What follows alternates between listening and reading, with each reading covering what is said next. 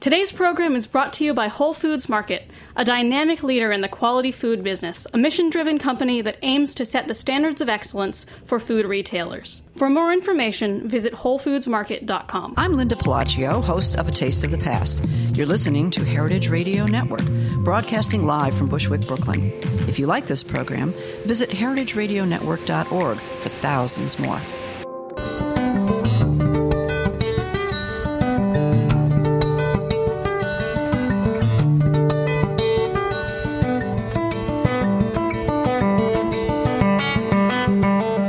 Hello and welcome to Chef Story. This is Dorothy Cann Hamilton, and today this is the very first interview we're doing from Expo Milano 2015, and I am thrilled because appropriately our very first chef that we're interviewing is Mark Ladner of Del Posto in New York.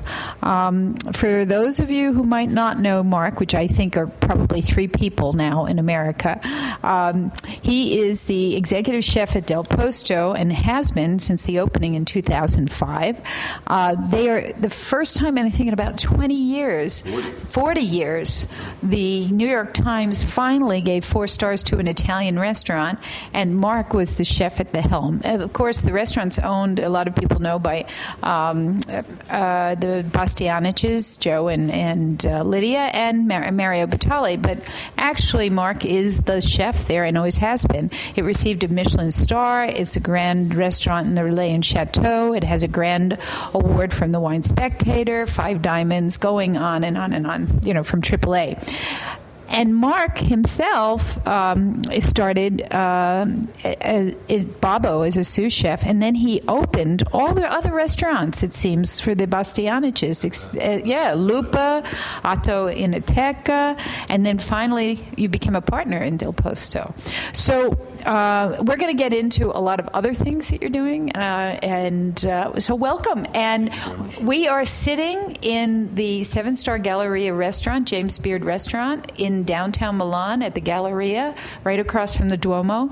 And Mark is here with his team opening the JBF American Restaurant in Milan. Welcome, welcome, welcome. Thank you very much, Dorothy. It's a pleasure to be here. Thanks for taking the time to sit down with me for a little bit.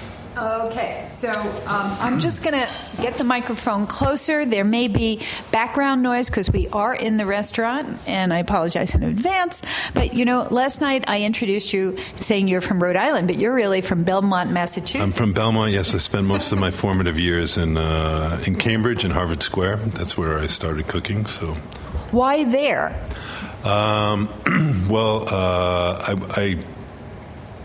I lived and went to high school in Belmont, which is it borders Cambridge. Mm-hmm. And Harvard Square was sort of obviously the meeting point for a lot of the academics that happened in and around Boston.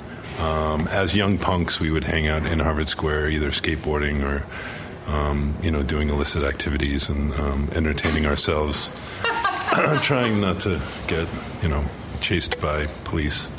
And, I gradually, eventually found myself in restaurants, and it was easy for me to get there, and I didn't need a chaperone, and that's where we would, Okay, so before we jump to your culinary career, so you were a skateboard aficionado. I was. Yeah, trying to stay away from the police, yes. Right?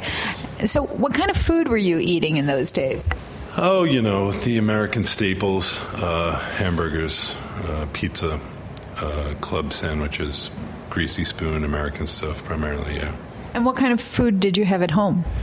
I was what would be considered at that point in time a latchkey kid. Mm-hmm. My mother worked full-time. My parents were divorced. Mm-hmm. So my younger sister and I, really took care of ourselves. It didn't seem strange at the time. At this point, child services would probably get involved if parents did what, mine did to me. But I didn't feel, disadvantaged or, neglected in any way. It just sort of was the way it was. So did you have an interest in cooking at that age? I did always have an interest in food. I don't come from a family that has, much traditional food background. My mother's family is French-Canadian from Alberta. Oh. So there was some of that, especially, around holidays and things. My mother also, when I was younger, spent time managing salad bars, which, as you know, were quite popular in the 70s, and ironically becoming quite popular again. So yeah, one of my first sort of really fond memories of food is being introduced to and immediately falling in love with the canned chickpea. That was my portal to obsession. How did somebody in Belmont, Massachusetts, you even pick that up in a grocery? No, it was at the salad bar. It's a salad bar. That's true. Yeah. And you like the texture? So grazing the texture, I really enjoyed the flavor. I mean, it's a modern miracle how they're able to make everyone perfectly cooked in those cans. I even like that sort of sodium benzoate syrup a little bit. Well, just a little sidebar, because she's Italian. Marcella Hazan I used to send her Swiss chard from my garden. Mm-hmm. And I called her, she called me one day to thank me, and she said, I'm making my favorite dish, which was sauteing the Swiss chard with chickpeas. And she said, only use Goya. She said she was an aficionado of those canned chickpeas. Wow. She says, Dorothy, you don't have to, make the chickpea from scratch. Yeah, right? So, yeah. Also, 2 chickpeas now. I mean, this is chickpeas chickpea are is making it. Yeah. That's where it's at. Yeah. So, do you use them a lot in your cooking now? Yeah. I mean, obviously, my cooks try to keep me honest, and we cook. We actually get our chickpeas from Cesare. So it's like the romantic notion of one side of one hill, and Yeah, well, that's Cesare Casella. Yeah, from the Bean Republic, is it called? Yeah, Republic of Beans. You can get them on the internet or at Salumeria Rossi in New York. Alma Gourmet carries them as well, distributes them. Okay. So we use a lot of those. That's one thing that I definitely learned from Cesare is that similar to a lot of things, even particularly with dried legumes, using from the most recent vintage is really the best. They sort of reconstitute pretty evenly. Yeah. Well, that lesson in chickpeas. So then, how did you decide to go to culinary school? Pretty much from the moment I started working in restaurants, I knew that this was what I wanted to be. So. What was it that appealed to you?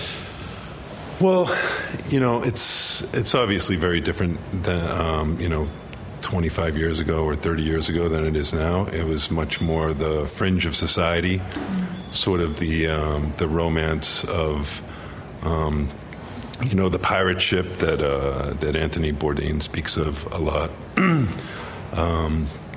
Degenerates, ex-cons, drug addicts. That sort of thing. Really, the camaraderie of kitchens, that sort of maybe even surrogate family sort of mentality. I also really enjoyed the idea of not sort of submitting to the 9-to-5, desk culture from very early on.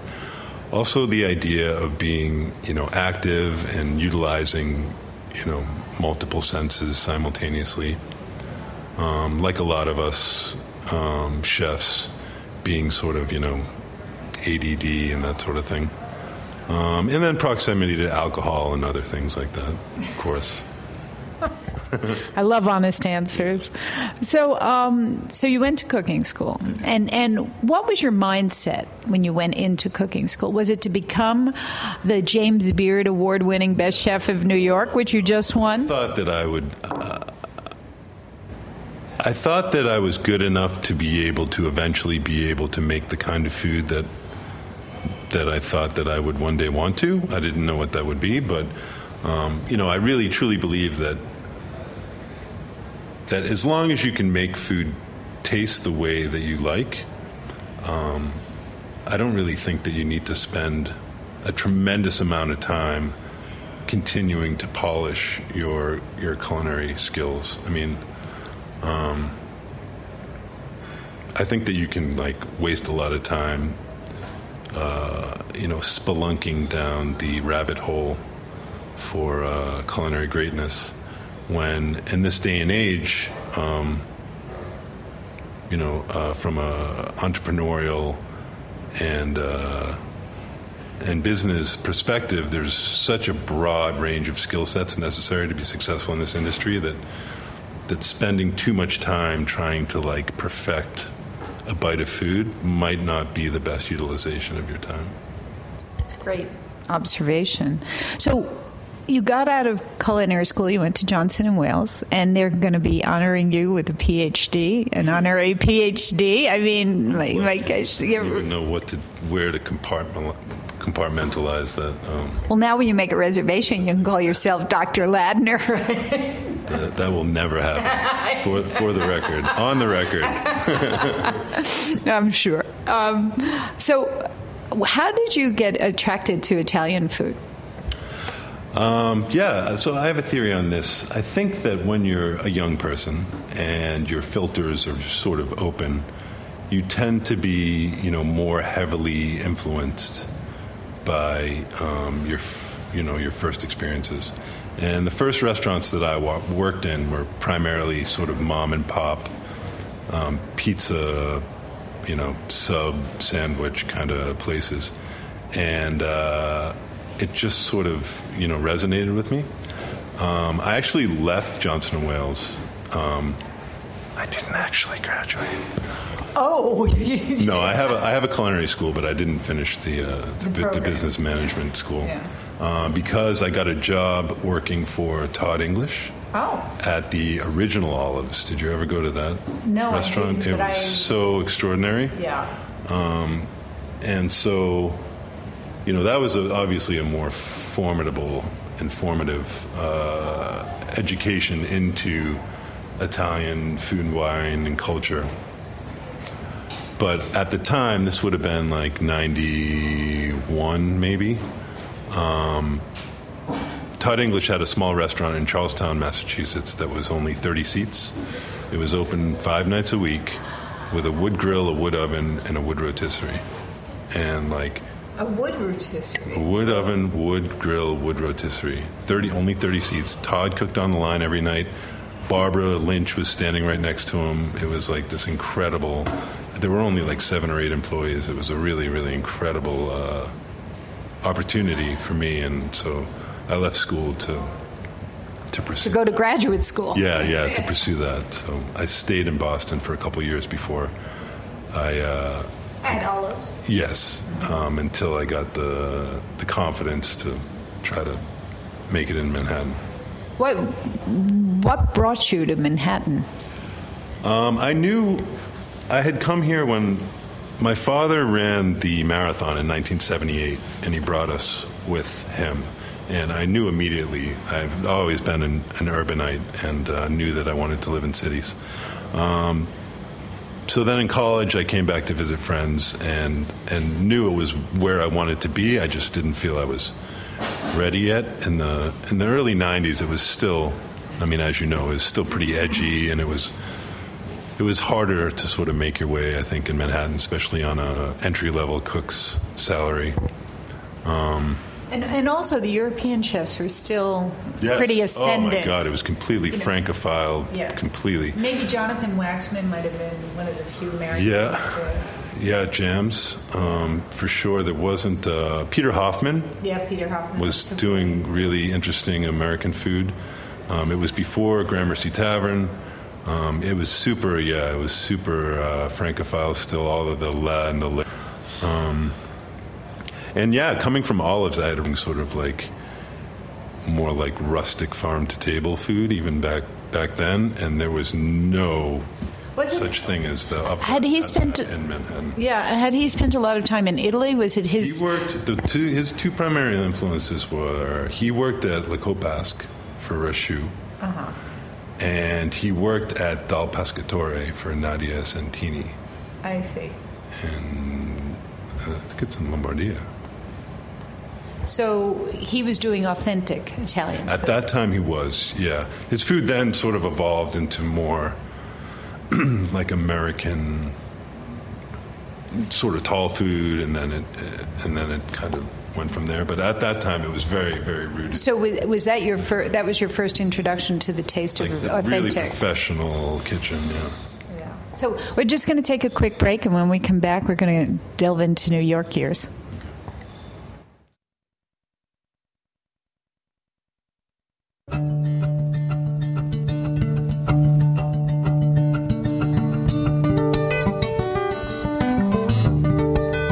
Today's program has been brought to you by Whole Foods Market. Are you a locavore? Our Northeast regional forager for Whole Foods Market sure is. She spends her time traveling around the New York City metro area sourcing the best new or interesting artisanal and handcrafted local products for our purchasing teams at the local store level. Part of our commitment to our local suppliers includes assisting them with the process of getting their products sold at our stores. Whether it's suggesting packaging designs, pricing, or distribution methods, she's helping some of the area's best new products reach savvy shoppers at Whole Foods Market stores. Today, New York. Tomorrow, the world. For more information, visit WholeFoodsMarket.com. Welcome back. You're listening to Chef's Story, and today my guest in Milano, because we're at the Expo, is the most recent 2015 James Beard Foundation New York Outstanding Best Chef, Mark Ladner. And we're so happy to have you. Thank you very much, Dorothy. And to have you cooking at the James Beard restaurant in Milan. So you get to New York. Were you totally focused on Italian restaurants? No, I actually worked in some American restaurants. At the time, you could still work for cash, so I was sort of gigging around, so to speak, trying to get a sense of sort of the landscape. As most people probably know, trying to navigate the, New York in general, it can be overwhelming in almost any industry. So it takes a while. You really have to do your homework. And, I dined out for a lot of inexpensive lunches to try to see what people's sort of styles were and things like that. I was then fortunate enough to get into the kitchen of a guy by the name of Scott Bryan, who's sort of like a chef's chef. You don't really hear much about him these days, but let me assure you, he's one of the greatest chefs of all time, greatest cooks. In fact, Anthony Bourdain wrote an entire chapter on Scott in Kitchen Confidential. You should go back and check it out. He's an amazing guy. He was at Paris? Yeah, I worked with him first at Allison on Dominic Street, which I'm sure you remember, and then we were at a restaurant called Luma, which is on 9th Avenue, and then we opened a place called Indigo, which was like a really inexpensive restaurant. That was sort of the beginning of that time in Manhattan when Mario was really doing amazing inexpensive food at Poe. And then Jean-Claude Ichiavelli was doing all that stuff in Soho with like Soho Steak and Jean-Claude in those restaurants. So that was when sort of that 25 and under category was really great. And again, this is when cash was still king. So things were different. Yeah. So I spent almost 4 years with him. So how wild was it back then? I mean, it wasn't actually wild at all, except that there were less rules because it was harder to keep track of rules. It was like pre-internet. The IRS wasn't able to follow things as closely because there wasn't record. Right.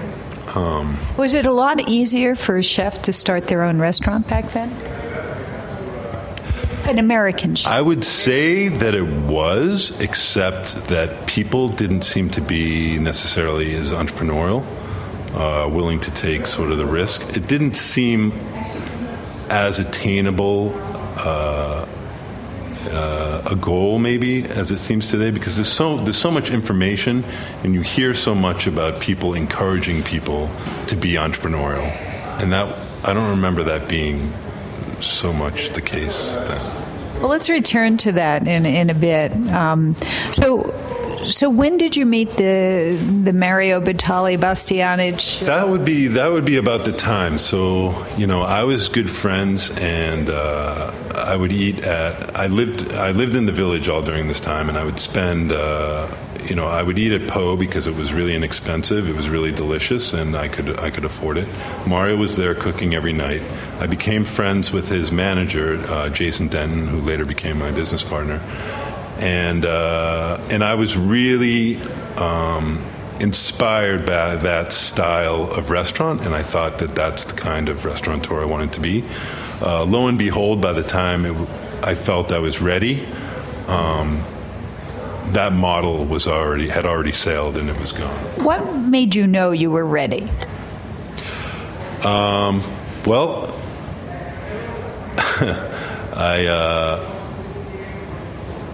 I was about to have a kid, so that helped sort of put things in perspective. And I also felt like I was at that point where I could make food taste the way that I wanted it to taste. And I think that that's an interesting and an important sort of benchmark, because as I mentioned earlier, you can definitely spelunk down the rabbit hole and chase the craft around the world, for an entire career. But I just don't know how necessary that necessarily is. Also, once you have your own kitchen, it doesn't necessarily mean that you stop learning. So you felt that you're ready to Yes. to stop looking at everybody else's. Yes. Yeah. And so how did you wind up at Babbo? It was this time that it was a little bit before that. I was cooking at Jean Georges with some friends of mine, including one of your esteemed alumni, Wiley. So Wiley actually got me the job at Jean Georges. I've been friends with Wiley for many years.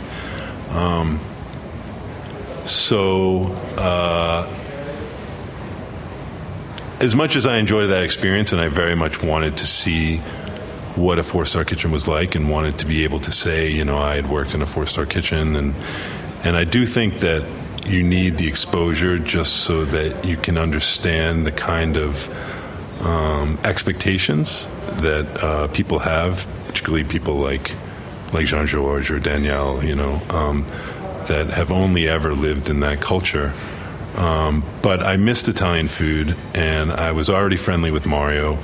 And when I knew that he was opening Babbo, I went and found him and asked him if I could work with him. Oh. And what did he say? So I remember clearly. So he took me into the backyard of Babbo. I'm sorry, of Po, and we sat down on these 2 little plastic lawn chairs, and he asked me for my resume, and I didn't know really what a resume was. I'd never used one before because it was still. It's a lot of word of mouth. It was word of mouth, and it was exactly. He knew my past because he was friendly with my former bosses, and then he took me directly to Barnes & Noble on 6th Avenue and 8th Street and bought me Lynn Rosetta Casper's The Splendid Table, Marcella Hazan, The River Cafe, and what is it? Volterra. Marchesi. No, not Marchesi. Buggiali. Oh, Buggiali. Yeah, exactly. Yes. Yeah. So I spent the next couple months devouring those, and So how did the initial menu come about? Everything? I didn't know any of the stuff.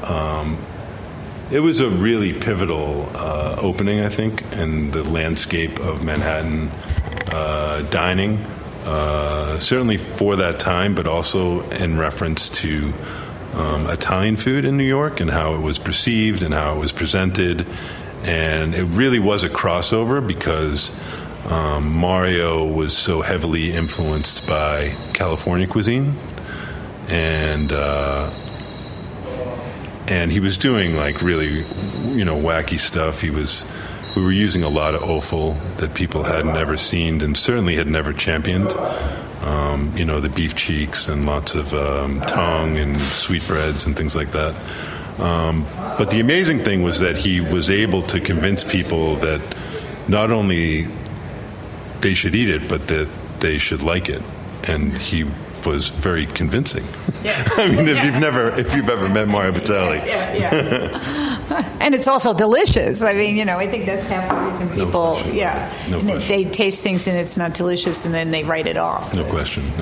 So were you in a huge learning stage? You were I was, chef there. yes. I was, yes. And Mario was the chef? Mario was the chef. Andy Nusser was the chef, who had been already with Mario for 5 years at Poe, and who went on to become the chef of Casamono and Bar Hamon, and now a lot of the Terry Lodge restaurants that they're propagating through the state of Connecticut. So, Lupa was the first. 1 year that later, we opened Lupa. And you became the chef there. You were the magical chef there. I remember people telling me, what? Somebody called you Puck. From. Oh, that was my good friend Sam Sifton. Yes. No, he's not my good friend. Well, I like him very much. Yeah, no, because it was I don't know, it just captured a robustness, an authenticity, a whole feel. It was so tiny. I was really obsessed with authenticity at that time. I feel like I had an insecurity complex because I had never worked in Italy. I didn't speak Italian. At that point, I hadn't even been to Italy yet. And so I was just like hell-bent on trying to produce, these austere, incredibly traditional recipes the best I could. They were so delicious. Yeah, so now you're in... Because you can't do it as simple. It was a much. Why? Very. I mean, it's common now, but rustic Italian food at that time was not common. There weren't a lot of restaurants that did that. Now you can find one on probably every corner of Manhattan.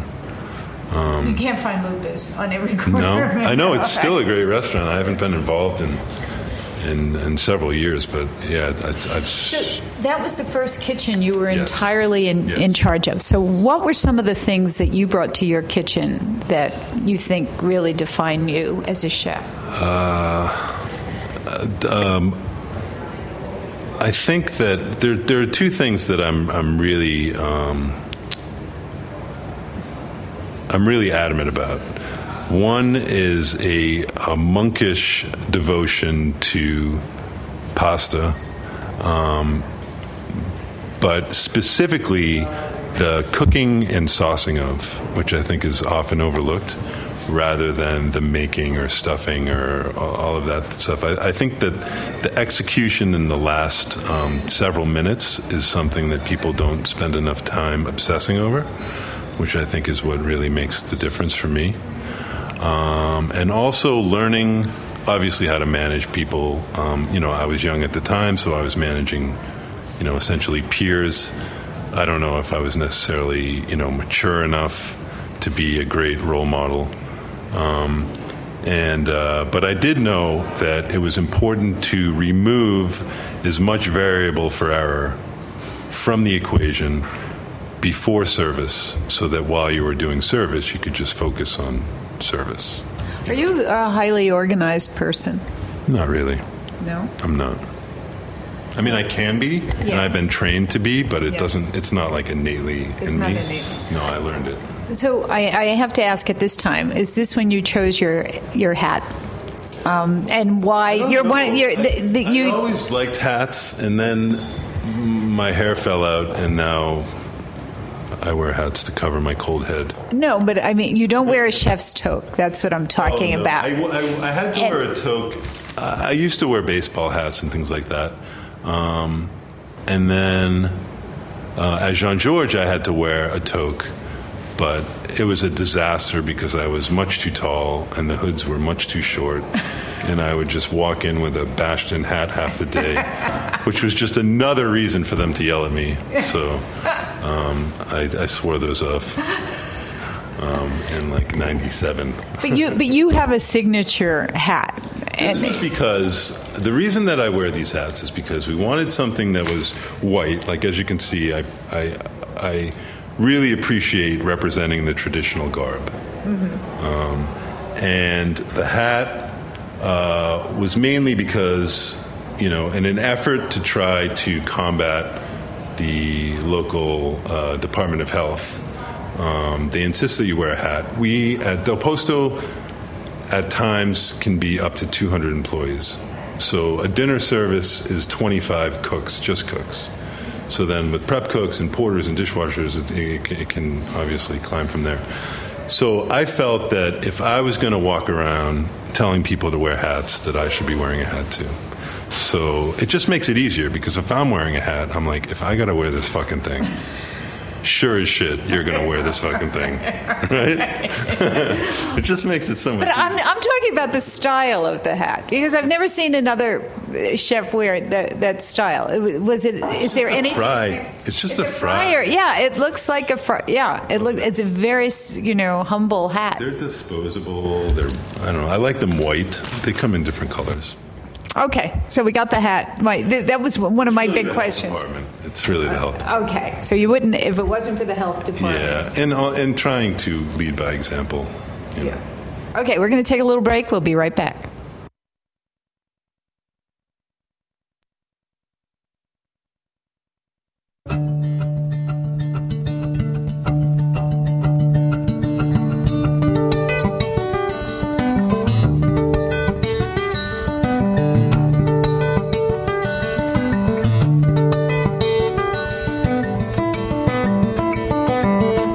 Welcome back. You're listening to Chef Story, and it's Dorothy Cann Hamilton today with Mark Ladner in the 7-Star Galleria Hotel, which houses the James Beard Foundation American Restaurant in Milan, celebrating the Expo. And this is the very first interview we're doing for Heritage Radio from Milan and the Expo. And I'm thrilled because Mark Ladner just flew in from Chicago, where he won New York's Best Chef from the James Beard Foundation, and had to be plunged into a cocktail party for 200 and dinner for 90 2 nights in a row. And how are you feeling? It's going really well. I love Milan. Yeah.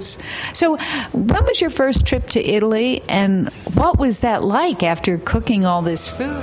Your expectations must have been it was, we had probably been open, Lupa had been open for about 3 or 4 months, and Jason and I took like a very well-curated trip through Rome. Lupa was always intended to be a Roman osteria, so we were trying to better familiarize ourselves with very, very traditional Roman food. In fact, today, I don't know, is it okay if I launch into something different? Sure. So today, one of my favorite pavilions at the Expo was the Italy Pavilion. And as you had recommended, there is a representative from each of the 20 regions.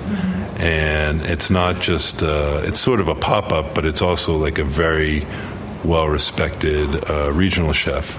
And lo and behold, I get to Lazio, and Anadente from Osteria San Cesario is there with her son Emilio. And she is like, her place is, how should I describe it? It's in Amatrice, where Amatriciana is from. And she has like the Tre Gambero, so the 3 shrimp and the Gamberoso guide, which is like the best like traditional style osteria of each of the regions. So she is like the star of Lazio. So we had some cacio e pepe, we had some Oh my gosh, is she there tomorrow? Yes, I'm going. I'm going. You for have lunch. to go. Oh, yeah. No, I'm here for the gospel brunch. I'm going for dinner. Yeah, you should go. Highly recommended. Wow. She's a trip. Yeah. You can't miss her. She has giant red glasses like this big. Did you know her? Yes. Was she surprised to see you? Yes, she was. Yeah. Oh my God. I have a pic. I got to show you this picture. It's okay. hilarious.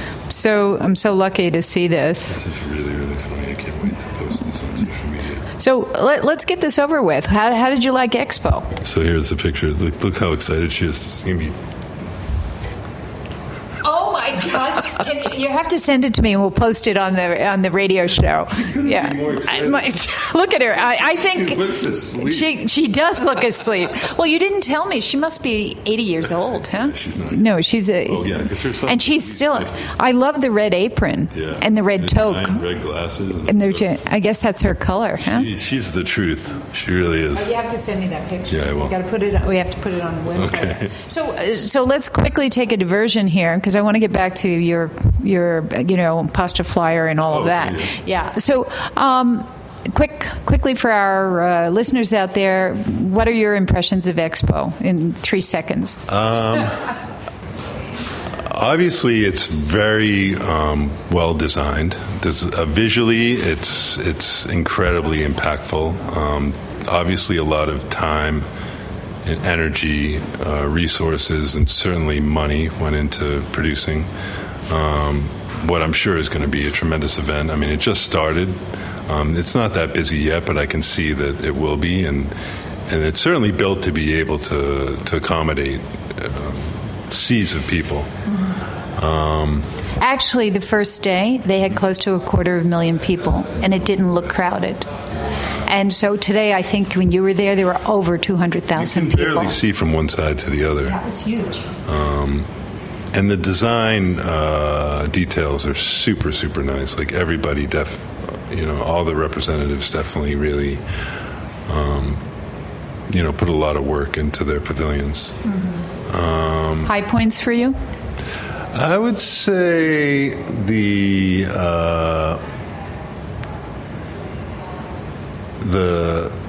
bottom level of the American Pavilion was by far my favorite. Really? I found it to be the most inspirational with the 7 vignettes. Mm-hmm. And I thought it was incredibly innovative the way that you did the whole video montage thing, mm-hmm. with some animation blended with video. Video, yeah. Mm-hmm. And then the way it was displayed on the sheets, mm-hmm. it blew me away. I thought it was amazing. Oh, good. All right. And the hanging gardens as well. Oh, our vertical farm. Yeah. It's so cool. Yeah, it's so cool. We also went to Iran, which was really interesting. I mean, how often do you get to go to Iran? Yeah. What impressed you there? They had some pistachios, and they had a lot of plants too. More than I guess everybody had a lot of green. It was interesting to see how people interpreted the theme. Yeah. Certainly, some did it better than others. Which is feeding the planet, how to feed 9 billion people in 2050. Yeah. I found the American one to be the most informative, but I might be, a little bit partial. Yeah. Okay. So let's get back to Del Posto. I know we can't delve in it a lot, because I want to get to Pasta Flyer and your gluten-free venture, which I find fascinating. But when you took over the helm in 2005 of Del Posto, what did you want to accomplish in that restaurant? It was my focus and my the things that the reason that I took the position initially, because I had been at Lupa for 5 years. I was already a partner at Very, Very Well, and intended to be a 4, or at that time even a 500-seat restaurant with an enormous staff. I never considered myself to be that type of chef. I didn't think that I had a broad enough skill set to be able to manage on that level. I definitely didn't have the repertoire of dishes or of experience to pull off a restaurant that was is elaborately or curated. So it started pretty bumpy in the beginning. A lot of us, we underestimated a lot of challenges. We also were trying to do something that there wasn't really any precedent for, so we didn't really have anyone to look toward for inspiration. There are no restaurants like that in Italy. There were at that time no restaurants like that in the U.S. either.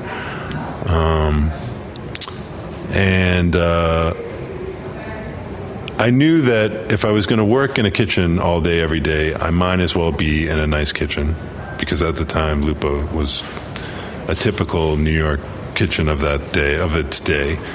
And I was like, how many people could possibly want to come for my food on a given day? Like, this is going to be an easier way, not easier, but just a more civilized way to live as a professional chef. It's not, untrue. And after many years, Joe's initial vision really, really did work. It just took patience, and it took a lot of, perseverance. The idea was that, we had this massive place. It also, initially it was supposed to be a more casual thing, but then with the trajectory of Joe's and Mario's career, it just sort of became a more and more ambitious project. And then the more it went over budget, the more it had to be ambitious to sort of justify the expenditure and so on and so forth. So the idea was that, we would garner, positive critical press, which would then feed the private dining business, which would in turn subsidize the a la carte to a certain degree. So it would be this sort of like symbiotic thing, which works amazingly. It took a long time. Yeah. How hard is it to work with two very strong personalities? They work really well together. They are sort of the belief that I think ultimately they both want the same thing, so it doesn't really allow for much conflict. And I've been working with them now for almost 20 years, so I feel like I'm able to create sort of in their image to a certain degree.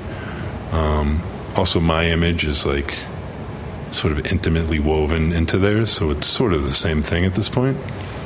I definitely feel like I make sure that when I'm making decisions that I'm taking into consideration the way that they would expect things to be. So it's not really that much.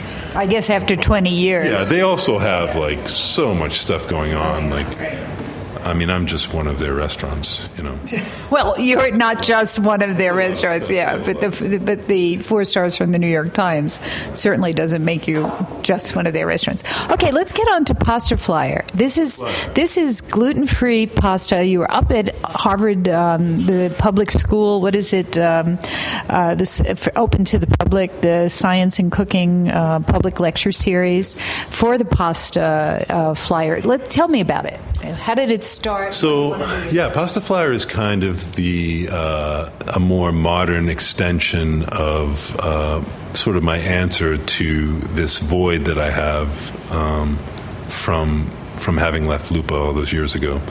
So, as much as I love Del Posto, it's a dream to be able to work really more as a curator than as a cook. I don't do a lot of cooking. I do more managing and more like overseeing a vision and making sure that things are, cohesive and and working like more in the future rather than the day-to-day operational stuff, protecting the vision and trying to evolve it. But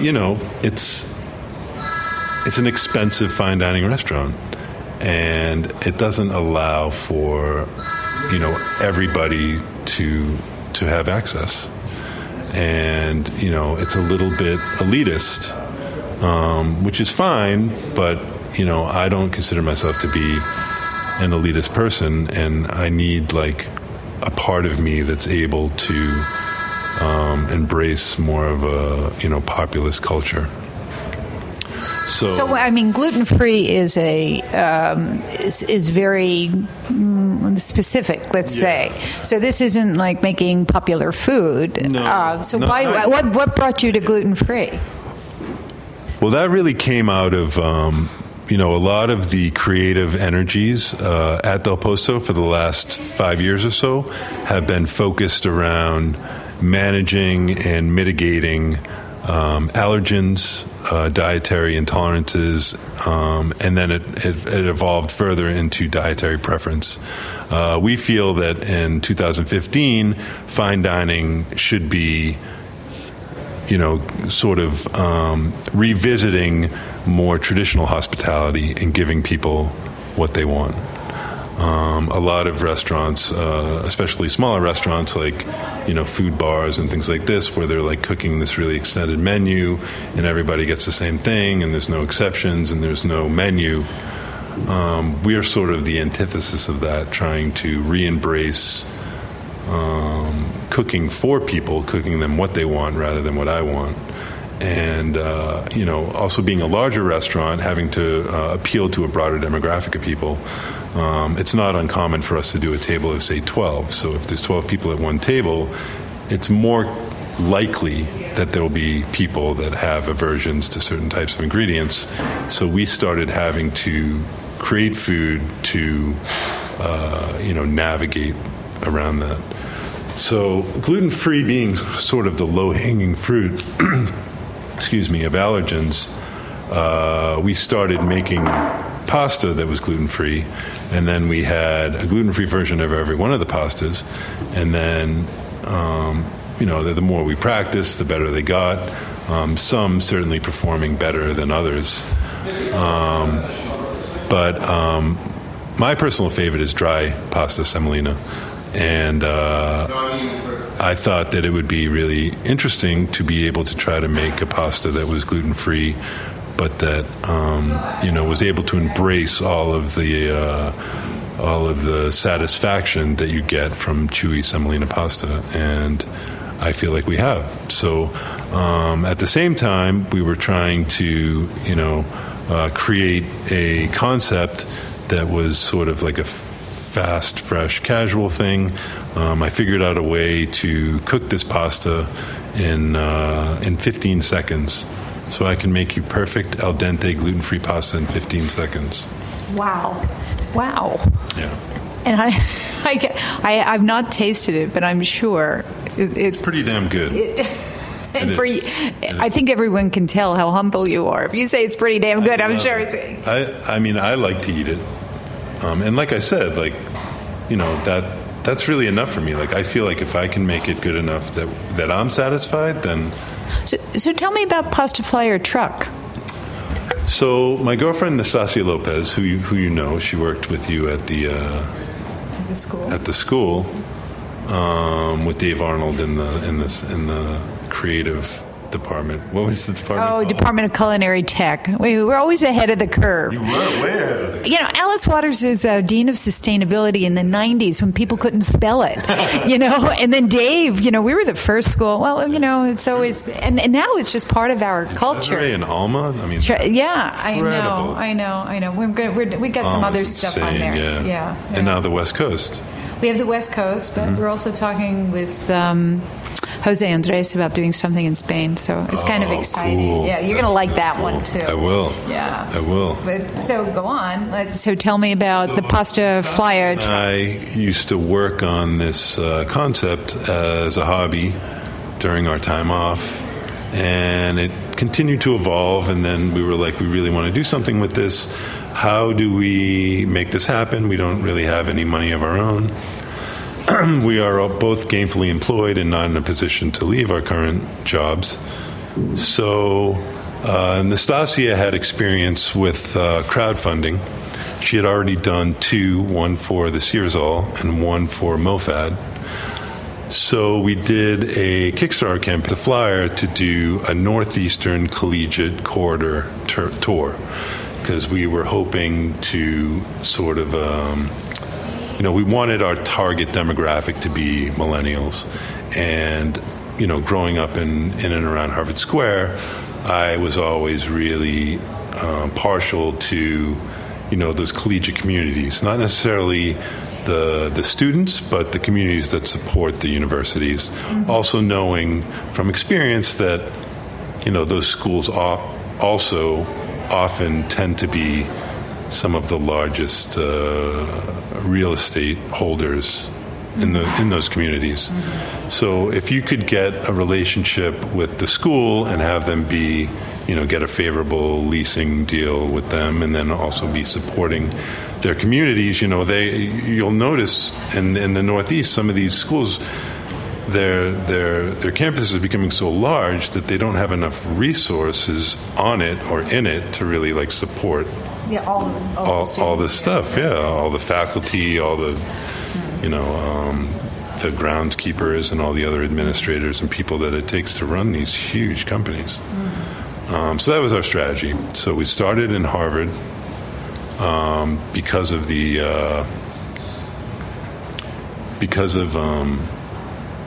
Michael Brenner. I was going to say fond memories of skateboarding and the food and science lecture series. I was invited to speak about elasticity, which is something that I had been researching pretty extensively for the past couple of years. Elasticity and plasticity and how they meet to create that al dente texture, mm-hmm. which is something that I was really, really obsessed with, because gluten-free pasta, by definition, cannot have that texture.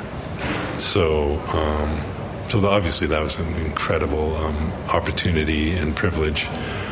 From there, we went to Johnson & Wales. Is that available on the internet? Yeah. Okay, so if you go to YouTube and you just put in Mark Ladner, Harvard. Series, absolutely. And you'll find it, and so we can find out what you think about elasticity in pasta. Yes. Right? I've been invited to do it again this coming year as well, so I'll be back there at the end of September. Oh, great. To do it again, so yeah. So what's your next challenge that's fascinating you at the moment? So now we did this tour. We fulfilled all of our obligation to Kickstarter. And we're trying to build, a business model that we can try to seduce some investors to start a company called Pasta Flyer that and try to propagate the Northeastern Collegiate Corridor with these kiosks that produce, dry pasta. In 15 seconds, and then all the other delicious and healthful, nourishing Italian accompaniments that go along with the meal. Is there a short answer to telling me how you do it in 15 seconds? It's proprietal. I'm glad to hear that. We're moving into when you say recipe. Yeah, that's right. No, it doesn't involve any sort of patent protection or anything like that. So. Maybe you should. You keep it a secret. Well, and that's what you were talking about earlier, that a chef today has to know so much more than just knife skills and kitchen protocols and technique. And there's so much demand on from PR to entrepreneur skills. Well, as you can hear in the background, the guests are starting to come in and dinner's coming in. I can't thank you enough for taking time out. I mean, literally, everyone's coming in, and you've got to get back to our James Beard Award winner, our first chef. We're so proud to have you here, and honorary Dr. Mark Ladner. Thanks for coming. And thank you, everyone. See you next time. Awesome. Great. Thanks for your time. Thank you. That was wonderful. listening to this program on heritageradionetwork.org. You can find all of our archived programs on our website or as podcasts in the iTunes Store by searching Heritage Radio Network. You can like us on Facebook and follow us on Twitter at heritage_radio. You can email us with questions anytime at info@heritageradionetwork.org. Heritage Radio Network is a 501c3 nonprofit. To donate and become a member, visit our website today. Thanks for listening.